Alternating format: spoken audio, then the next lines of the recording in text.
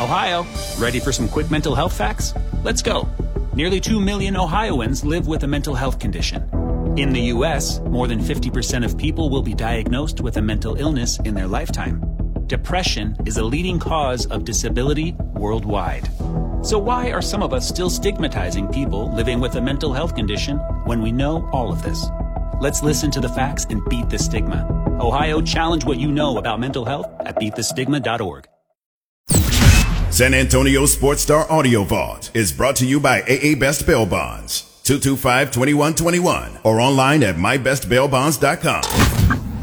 Second it takes The Blitz with Joe Reinagle and Jason Minix. San Antonio Sports Star, ESPN 1250 and 103.3 FM. It is The Blitz here on San Antonio Sports Star, ESPN AM 1250, 103.3 FM. He's Joe Reinagle. I'm Jason Minix. Our AA Best Bail Bonds big game coverage continues from L.A. on Radio Row. Former Cowboy quarterback Ryan Leaf joining us as Jake Plummer's walking by. Absolutely. You wouldn't recognize Jake Plummer today. That's true. I was like, no, I still do. You might. He's an Idaho guy. I'm a Montana guy, so we've known each other for a long, long time. I imagine you have. Ryan Leaf, I mean, everybody kind of knows your story by now, and you know, we've gotten to know each other a lot better throughout the years. Dude, you are killing it now in the broadcast world. Well, I love working. You know, I love doing that, and people are giving me opportunities, and you know, I'm not going to say no. If I'm asked to do whatever I can, I'm doing it. And like I said, I'm just lucky that people are giving me an opportunity because I love sports. I've probably forgotten more football than people remember, you know, and so or know. And it helps, and it's something that gave me everything in my life, and it's cool way to give back. Yeah, Ryan, when you look at this place here in Los Angeles, Radio Row, you're doing a lot of radio here. What's the vibe for you to be here? And I mean, do you just enjoy just talking football? Because you're doing 7 hours of radio every day. Yeah, well, today I am. You know, what it is an opportunity, and I live in Los Angeles, so that makes it pretty cool too. Because you know, I didn't know with COVID and everything if we were going to be able to travel or anything. So having the Super Bowl in Los Angeles makes for an easy commute. I get to sleep in my own bed, get to put my kid down to bed at night, and that's fun because this week is incredibly busy. You know, was here at 8 in the morning. We'll probably head home around 9, 10 o'clock tonight. So it's a full day, and luckily the season will be over on Sunday, and I can maybe get back out on the golf course a little bit. Yeah, college football analyst, NFL analyst, you do it all. And, you know, I go back to the first time we had you on the air was Super Bowl 50 in San Francisco. Yep. And, you know, I was working with that one at the time, and, you know, we saw you were doing a couple interviews and but Johnny Manziel was going through some stuff. Yeah. Well, everybody knows your story. You've gone through some stuff, and it was it difficult then kind of talking about what you're doing now? Now you've got a podcast called The Bust Podcast. I mean, you're owning the fact that, but you've turned a negative into a positive. Well, I'm an incredible businessman, and I knew that would market really well, and that advertisers would eat it up, and that pundits would be like, "This is awesome," and it's been that case. So at least I know what I think I know I'm doing is right. That Super Bowl in San Francisco, I went up primarily to get a health and body scan from the NFLPA. Mm-hmm. That's what I went there for. I had been in prison for the last 4 years. I wanted to make sure my body was, you know, not going to let me down because now that I was free, I wanted to live and have this life. And so I went up for that. And during that process, the Manziel news broke. Dan Patrick had me on his show, and I was really transparent and vulnerable and honest about it, and then it became a whirlwind. But I was still incredibly fearful of coming on to Radio Row because I just thought I'd walk down the aisle and I would just be constantly judged, you know, for being what they would consider a bust or just a failed human being is the way I looked at it. And I had a friend of mine, he's a comedian, who comes around, and his name's Craig Gass, and he comes to Radio Row and he does imitations of people. He does Tracy Morgan and Al Pacino and Mark Wahlberg. I mean, he's an incredible comedian. And he said, "Here, let me go on these radio hits with you, and I can bring some levity to it and make people laugh." And what he did is pretty much held my hand. That's what he did. He held my hand through that process, and that was 6 years ago. Like you said, Super Bowl 50, and then it became this thing that every Super Bowl I'd show up and kind of make it about other people, make it about helping other people, and that's what we continue to do. And that's a big reason why I recorded and put out Bust, the Ryan Leaf story, simply because I wanted it to be there for people to know that there is a solution, there is an answer, and if I can do this, like anybody can. Yeah, Ryan, when you look at that, and you are doing a lot, I mean, your career is taking off, you're very successful there, but you are giving back a great deal. What was it that made you want to do that so much? My roommate in prison. You know, he, I didn't change at all in prison. In fact, I got worse. I was angrier, I was more fearful and judgmental and everything like that, and he just one day, I don't know, he felt comfortable enough to confront me and said, you know, you have value. You don't understand the value that you have, not only for the men in here, but for when you get out, because you're going to get out at some point, Ryan. So, you know, get your head out of the sand, and you're coming with me down to the prison library, and we're going to help prisoners who don't know how to read learn how to read. And I had never been of service to anybody in my life. I used to think what I did on Saturdays and Sundays was me being of service, and that's just silly. This would be the first time in the worst possible environment where there were two men, grown men, who had messed up, and now we're in the worst possible place they can imagine, help one another, essentially. And before I knew it, I was sleeping better, I was more personable, I was talking with my family more, and I knew that when I got out, like it was going to have to be at the foundation of who I was. So everything I have now is due to the fact that I give it away. That's the best way to put it. You can't keep any of it unless you give it away, and that's what I try to do every day. Ryan Leaf joining us here on the Blitz, live in Los Angeles on Radio Row, and you've done so much, the podcast, the Believe Network, everything that you've been doing, but analyzing football and college football. Washington State legend. Washington State's got a very interesting San Antonio connection coming up with Eric Morris, who was the head coach at UIW, taking over as OC, and the quarterback that Incarnate Word had, Cam Ward, is going to end up being the starting quarterback for the Cougars this year. I don't know if you've seen Cam on tape or any of the stuff that he has done, but when you go from, he was running triple option in high school, nobody recruited him. Eric saw him at a camp. He threw about 4 passes, and he said, don't throw anymore. I'm going to put you over here so nobody else can find you. And then he just broke every record he could at that level. But to go from a high school like that, small college, to the Pac-12, how difficult of a transition should we expect Cam Ward to have? It'd be incredibly difficult, right? And it's something that, as an alumnus, watching everything play out over the last year as it has, and seeing the freshman of the year, the guy who led the conference in touchdown passes, and Jaden DeLaura, up and leave and go to Arizona because they got rid of some of Nick Rolovich's, run and shoot philosophies. I was a little hesitant.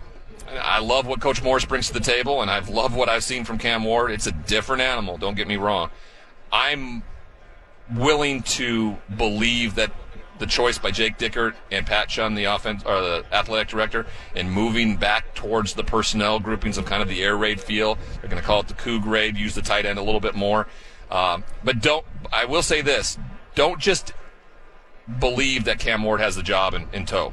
There's some good quarterbacks there that are in that room that are going to battle him and make for a healthy competition, I think. Because if he doesn't have the goods at that level, you'll find out pretty quickly, and luckily they have a very good quarterback room, but I expect Cam Ward to be the guy. Ryan, when I look at college football overall, I'm a little concerned with the whole NIL thing. I'm just concerned that it's going to blow up and it's just going to, ruin the game, but really take away from. What is your feeling on that? Don't be concerned. Okay. No. Don't be concerned at all.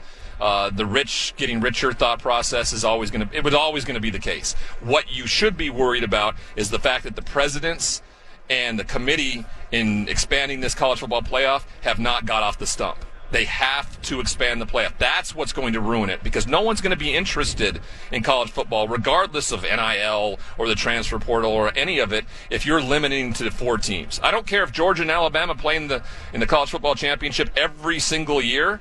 You need more teams involved.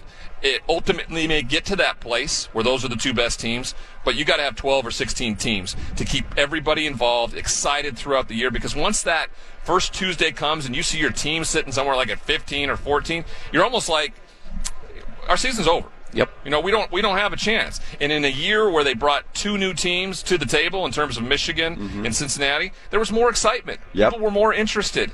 And we want that and we need that. That's the one thing I think you would look at in terms of what could bring down the demise of college football. NIL, what it is what was going on in the shadows is now legal and okay.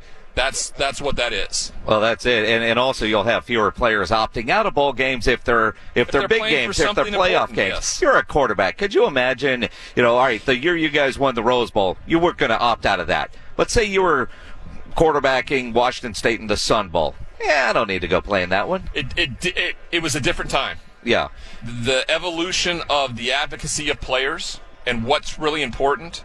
Like, it wouldn't even have crossed my mind if we were playing in the Sun Bowl not to play in the Sun Bowl. Right? Yeah. I wanted to play. I just wanted to compete. I wanted to play. I wasn't thinking that I was going to get hurt, that my NFL riches weren't always going to be there for me. It just was a different time.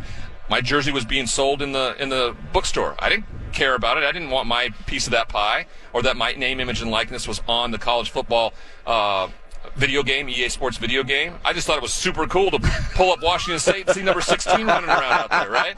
It's just a different time. And if I would have understood how much money was being made, I may have had a different idea of what I should have been compensated for, And the Johnny Manziel era really showcased what was available to a player because guess what? Most guys aren't going to play in the NFL. And in Johnny's case, it was, one and done pretty much in the NFL. Yeah. The amount of money he could have made in college because of how good of a player he was, that could have set him up for life, right? And those opportunities need to be present for those that are going through it right now. The bowl system, you talk about that, and I guess it is predicated on the playoffs, so you explained, but it just doesn't seem to have the same that it used to. It used to be New Year's Day. You were sitting down watching college football all day.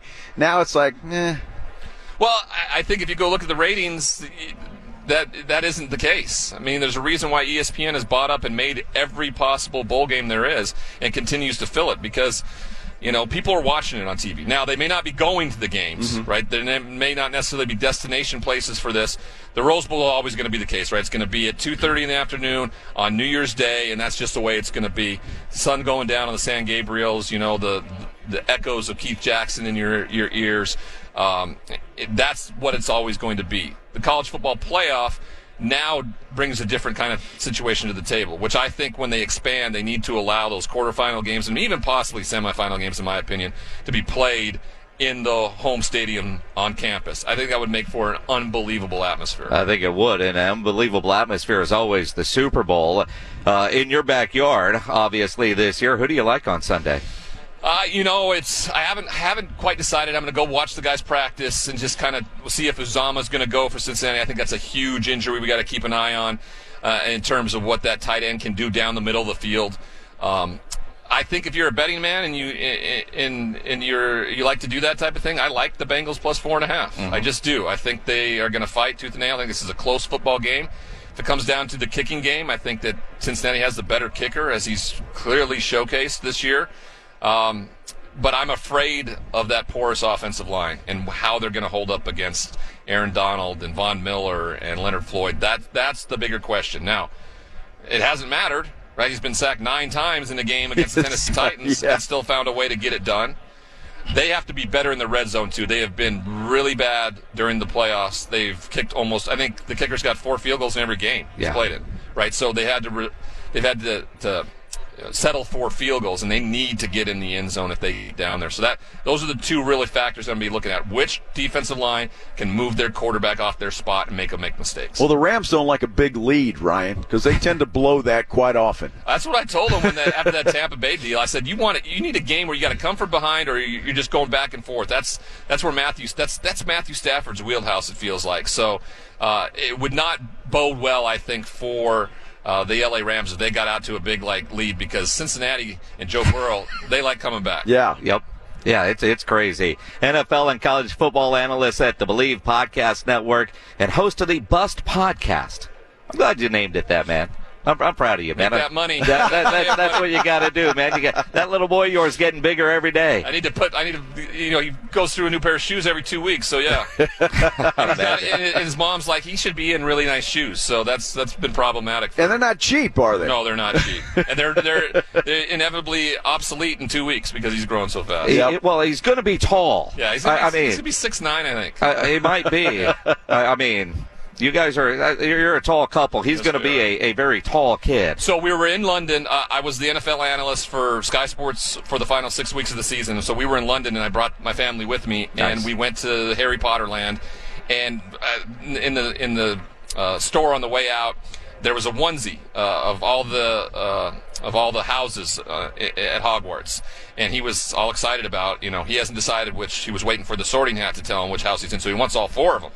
So we go to pick it out, and I pull it off, and ultimately he just turned 4 years old, and what we ended up buying him was the 6 to 7 1-year-old onesie. So he's the same size I was at 5 years old that he was at 4. So that tells you a lot right there. Good luck, man. Yeah. Good luck. Ryan Leaf, always great seeing you, man. You too. Thanks, guys. Good stuff. Ryan Leaf joining us live here on Radio Row in Los Angeles.